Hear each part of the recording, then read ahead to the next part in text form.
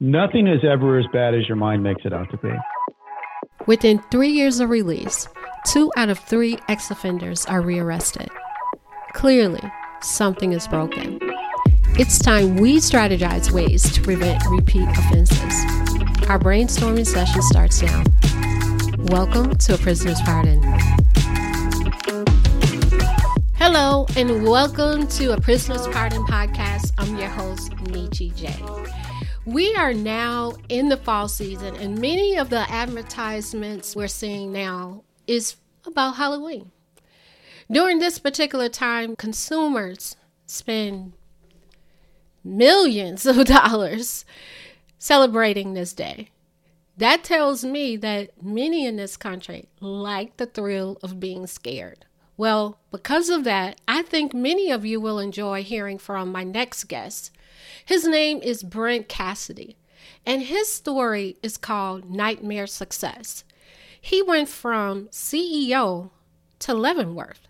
Now, that's what I call a fall season.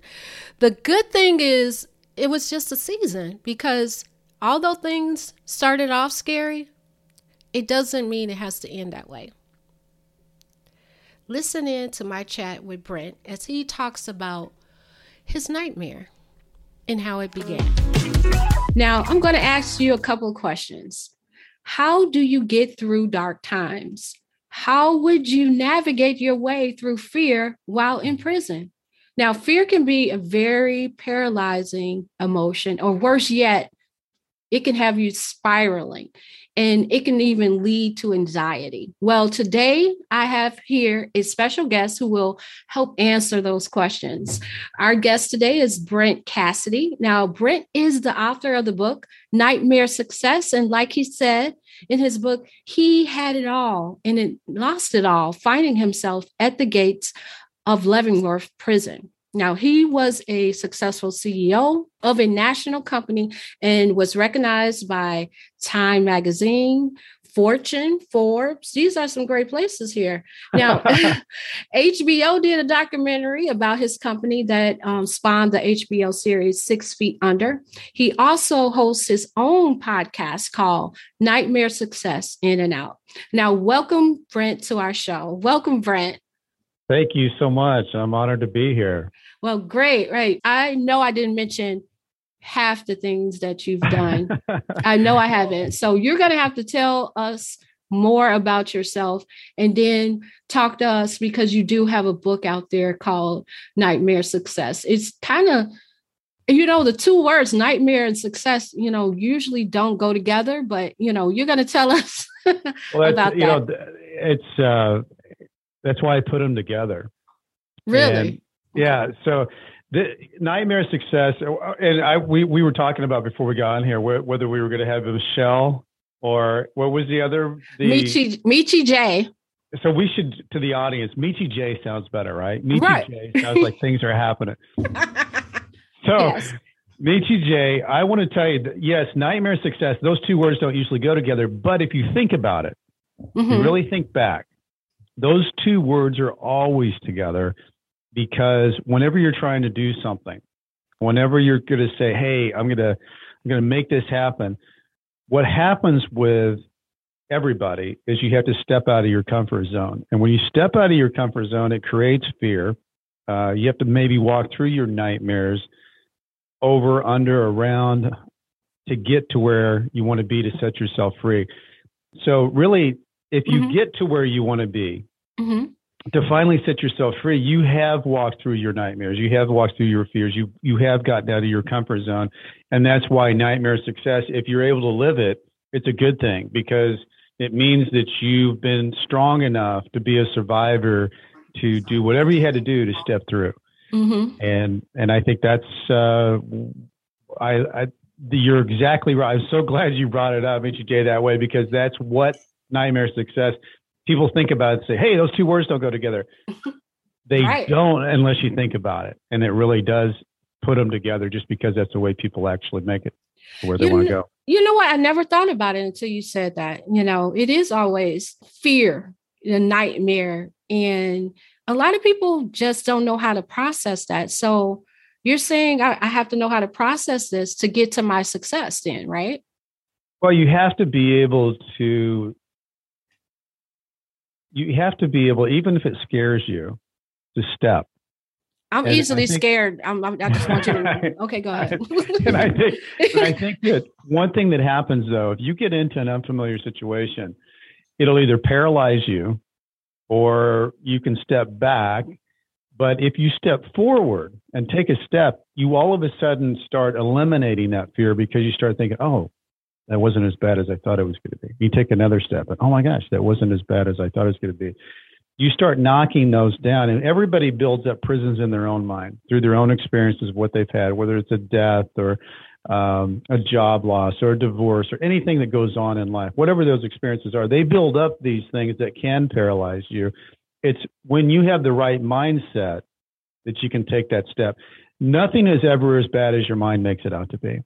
Not even prison, not even standing. Well, I was standing at the gates of Leavenworth Prison. There were so many things swirling in my mind because everything I loved was behind me. Right. And everything that was in front of me was an unknown that's scary. And, in my mind at that time, you had to decide, I had to decide, how am I going to handle this? And so I gripped together, and I had 5 basic strategies that I used to walk through this unfamiliar territory. And I go and speak to people about that, those 5 things that got me through this unfamiliar world that I lived in I was sentenced to 5 years and served 3 years. And as things were, it's amazing what you can adapt to. You can always surprise yourself, I think. Right. Yeah. Sometimes and we don't want to adapt to a bad situation. And that's the bad thing about adapting. We don't move forward. And we all have fears, and that is a fear to go to prison for anybody. I think everybody think of that because I look at the toilet is open, everybody use, you have to share space, a small space. And people are in control of you all the time, actually, so tell us, what is Leavenworth Prison like? I heard about it. It's like, that's about it. Major J, what did you hear? It's like on TV. It sounded like a bad place. I don't watch really horrible stuff because, like I told you, I'm easily scared. I mean, when the music start playing on certain movies, and I know it's scary, I'm turning. Scared. I'm turning. As soon as that dun, that music, that scary music, I'm turning. I don't even stick around. I'm like, why would I pay somebody to scare me? Why would I sit there I'm easily scared? I'm like, no. So what was going through your mind when this, like, I know when those doors close, it's like click. Well, it is scary. And when I voluntarily surrendered, some people are brought there different ways. It's strange just to go up to a prison and stand at a gate. But standing there, and then those big gates open up and they have all this barbed wire around. And what happens is that I was at a minimum. And you walk into Leavenworth used to be a maximum, and overnight there was a flood down in Louisiana, and they changed it to a medium because they needed the space. But it's 1879. 1879 is this old looking place. It looks like the old Shawshank Redemption prison. And they walk you into the bowels of the bottom of this basement, and it is intimidating. And you also, as you walk through, there's something physical, I think, that happens, not just mental, but you almost feel like that your freedom's shedding off your skin. It's like a strange phenomenon that as you walk further in, the more you realize that you don't have any more control, and whatever freedom that is that you stepped out of, you've left, and anything going forward now is an unknown. And they're not going to tell you anything. That's the other thing that's interesting about it is that wow, that is scary. Doesn't matter if you ask any questions, they don't tell you anything. So you don't know if you're going to be there for 5 minutes, 5 hours, 5 days when they're processing you through. But they immediately put you in a cell, and you sit there for 3 or 4 hours, and you don't know if they know that you're not really supposed to be here. Wow. And it's what you think of when you see TV. It's, these cells that have, the toilet and the sink and whatever, and then it's your whites and your beiges. There's no colors. There's concrete, and eventually, they take your clothes off. They dehumanize you. They throw you the bad stuff. The temporary prisoner clothes. So everybody knows you're temporary. Mm-hmm. And then they eventually take you to where you're going to go. And just like in the movies, everybody looks at you. I was with another guy that day was coming in as I was. Mm-hmm. And so we went in together. But yeah, people gather around and they look, like, we'll size you up. What? For real? What kind of person is this that's checking in here? Oh. But then my first day, just to run everybody through my first experience, what I was doing, they immediately have a prisoner that's in charge of taking care of you. And that prisoner came up to us, and he was kind of like a stocky, burly looking, kind of skinhead, white looking guy. He had tattoos all the way up to his neck, and wasn't very talkative. He took us down this stairway that you had to walk single file line down the stairwell, and then he came into this basement. It was real dark, low, damp, dark. That's scary. It was. You walk all the way back, and you find this like chain link fence, and then in this chain link fence area, they handed you like your 3 pairs of underwear, your socks, your we didn't have a pillow, because they said you're not going to have a pillow for a while. Your coat, your pants, 3 shirts, 3 pairs of pants. So, and your boots. And the boots were, I don't know where they get these things, but those things are like wearing bricks. And so you carry all that stuff, and you start walking up, and then you end up where I was, where you would like to be, is in a 2-man cell. And there were 2 wings of that. Otherwise, there was a dormitory, like where you got cinder block walls, concrete floors, 50 bunk beds, and you got little lockers and plastic chairs. And then in the middle of that whole dormitory, you had 3 showers, 6 sinks, 3 toilets, 3 urinals. And that was it. And then they'd lead you to your bunk bed with your plastic chair and your locker. And when I got there, I had a guy that his name was Romo, and he says, "What's your name?" I said, "Cassity." He said, "Doesn't look like you've been here before." I said, "I haven't." And he said, "We're going to have to help you out." So he immediately started helping me. He said, "Hey, we got to make this bed military style." Warden comes through here, does inspections. So he immediately starts helping me. He said, "We got to clean out your locker. He said, that's junky. That's gross. We got to clean that out." So Romo immediately started helping me. Unbeknownst to me at the time, Romo was a guy in the prison. He represented the Texas Homeboy. He was a shot caller for the Texas Homeboy Hispanic group. And he spoke for me. He said, "Hey, don't bother Cassity. Cassity's my person." And then he introduced me to a guy, walked me over to another guy that was a white collar guy. He said, "Jim Clark, you meet Cassity. You help Cassity. He's one of you." And so I met Clark. Strangely enough, this is all happening within an hour of me being there. Strangely enough, I find out that Jim Clark is 8 years my senior.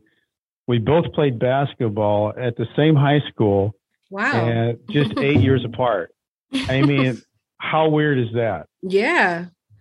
So anyway, Jim ends up being a friend of mine from then on out. He helps me get a good job in the prison. And that, then I was going to say just my final thing of the first day was I was thinking, my mind going into this was just absolute scared. And within an hour, I had a couple of guys helping me out. And then I was able to go downstairs. I had read that you can make a phone call back to your family, because I knew Julie and I have 3 girls. I knew that they were going to be worried and dropping me off. And so I went to my case manager and I said, "I heard that you can make a phone call." And he said, yeah, Ray, you can make a phone call. And I said, I'm actually Brent. I'm like, it's not your name. And he said, no, you just look like Ray Romano. He said, and I thought, oh, okay. In this strange world, okay, this is funny. I look like Ray Romano. So anyway, I get on the phone, he dials the number, and then there's my family on there end of the line. And I was like, wow. And I just told him, hey, I'm okay. I've got a couple of people that have helped me out. It's not nearly as bad as my mind made it out to be. And I'm going to do all right. Don't worry about me. I'm going to be okay. And so that was really my first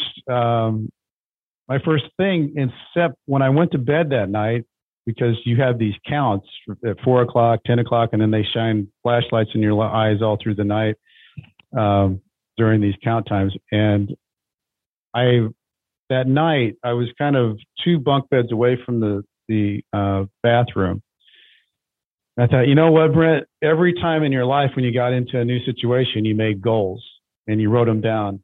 I thought, I need to do that. I need to sit down tonight by the light of this and take a piece of paper and pen. And so I wrote down, you know, what I wanted to get accomplished and how to start stepping through this. And so that was really my first run through the day. And, you know, everything about the place was awful. You know, it had no air conditioning. It looked like a little rundown schoolhouse. Not very big.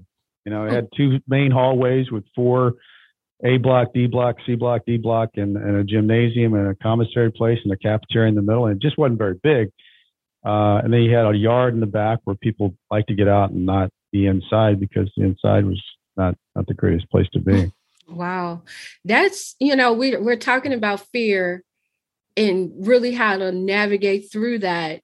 You know, I can't, you know, imagine going through what you just went through, but that sounds very scary. I think most people would be scared, especially if it's their first time and then it's a prison, you know, and then they don't tell you and you don't, it's like dehumanizing, you know, because I've visited prisons, a lot of prisons, because my brother is in prison and I feel suffocated just for the few hours I'm there, but just to think that I have to stay there, you know, I would be sweating. Was anybody crying or anything, or did anybody? Well, I mean, I think for a lot of people they don't, because they don't want to. You know, I think there's crying in the showers. You know, some of the people I've talked to on my podcast talk about that. You know, I ask them how they handle hard days or what their strategies are, but.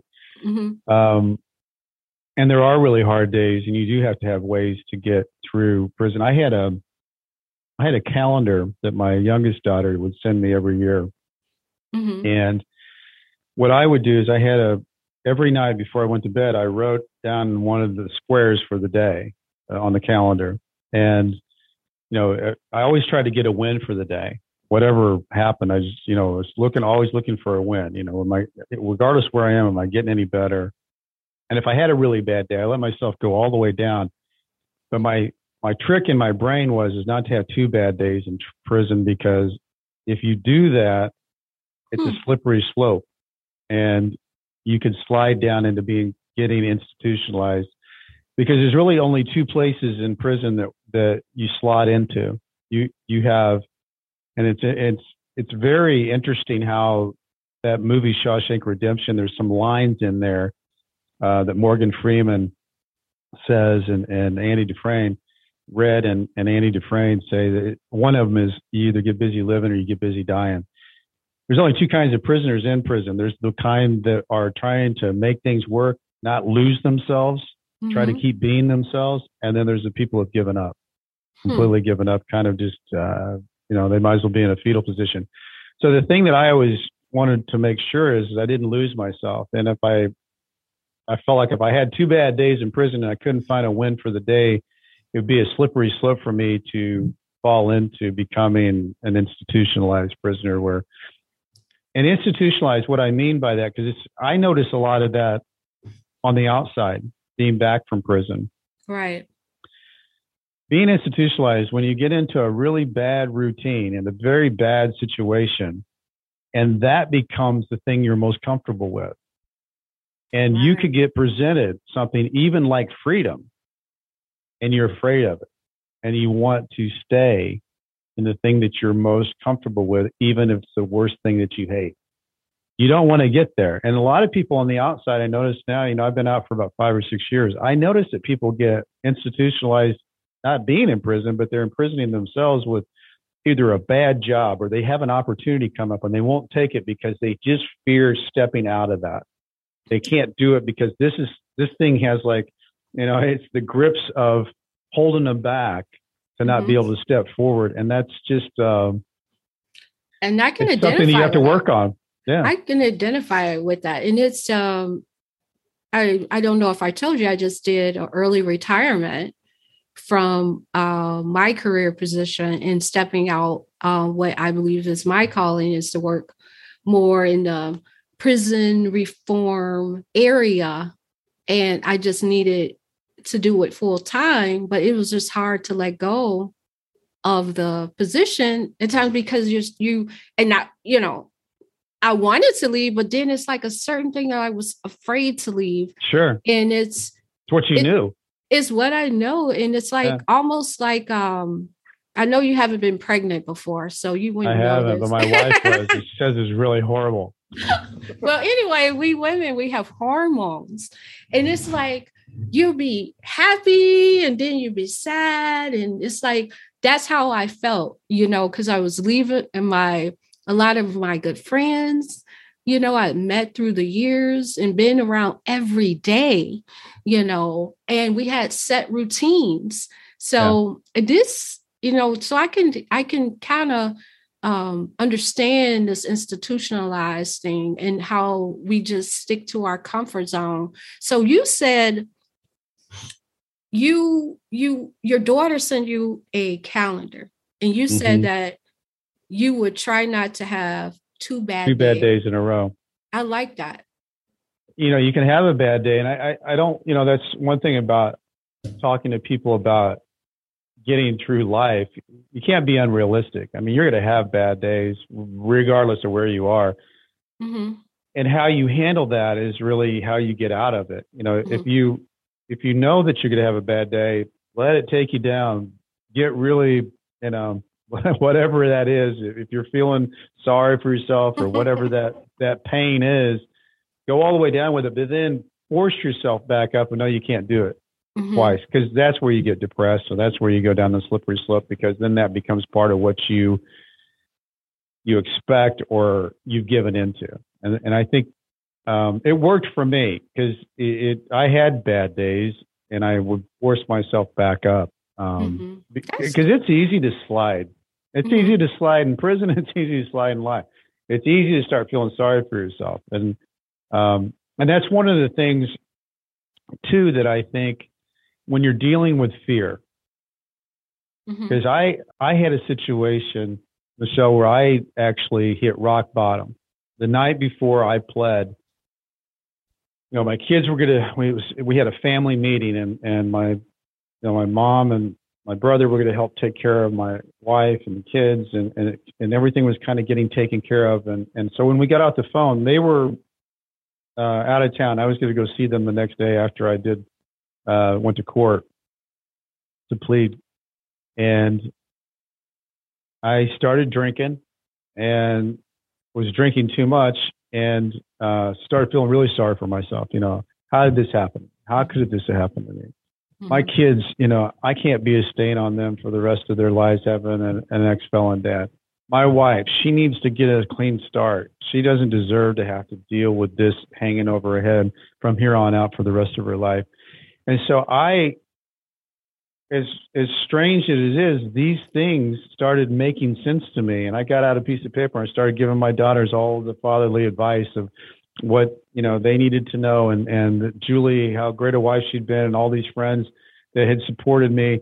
And I got another drink and finished that letter. And then I got another drink and I grabbed the keys and I went down to the garage, and I didn't know if I was going to go hit a tree or I was just going to let the car run.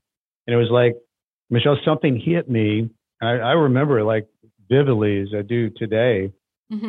it just hit me like, oh my God, Brent, what are you doing? You're the glass half full guy. You would look like the weakest person in the whole world if you went out this way. The girls couldn't believe that this would have been your legacy. And it was at that moment I thought that whatever that is, I am not going to be a victim. Because a victim, you blame somebody else's fault. It takes away your strength. And if you flip the script on yourself and say, hey, I'm going to be a survivor. A survivor gives you strength. And even if you're scared, you are willing to step into it because I'm surviving this. I'm going to conquer this. I'm going to be something with this. And for that point forward, Michelle, I said to myself, no matter what happens, no matter what I've got to go through, I'm going to step through it. I'm going to get through it. And hopefully my family will be proud by the way I handle it. And that's a lot of what I want to get out of with my book and the things I talk about now is that you can hit rock bottom. And sometimes when you hit rock bottom, you find your soul and you find out how to survive. And for me, I had gone through 6 years of a federal investigation. I was coming to the end of it. And I think I just hit everything.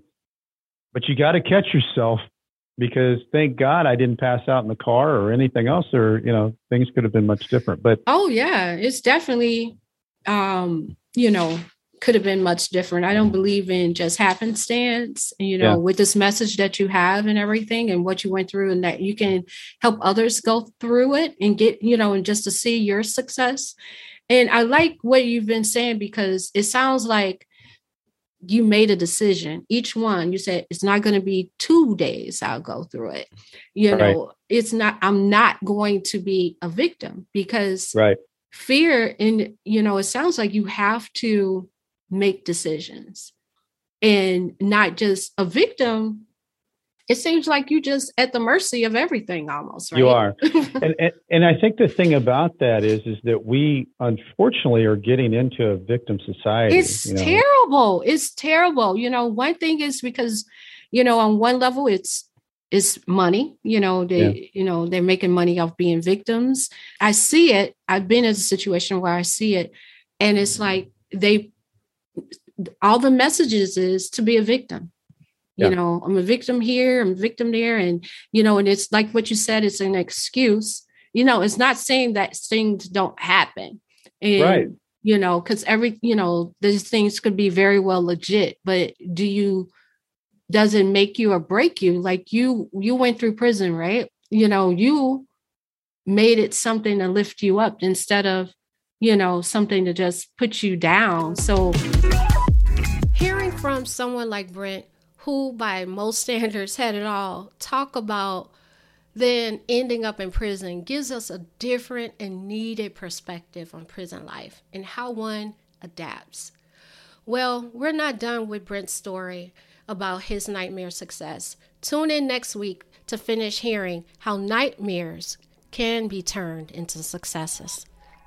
Thanks for tuning in today. Until next time, I'm Michi J, wishing you a week filled with blessings.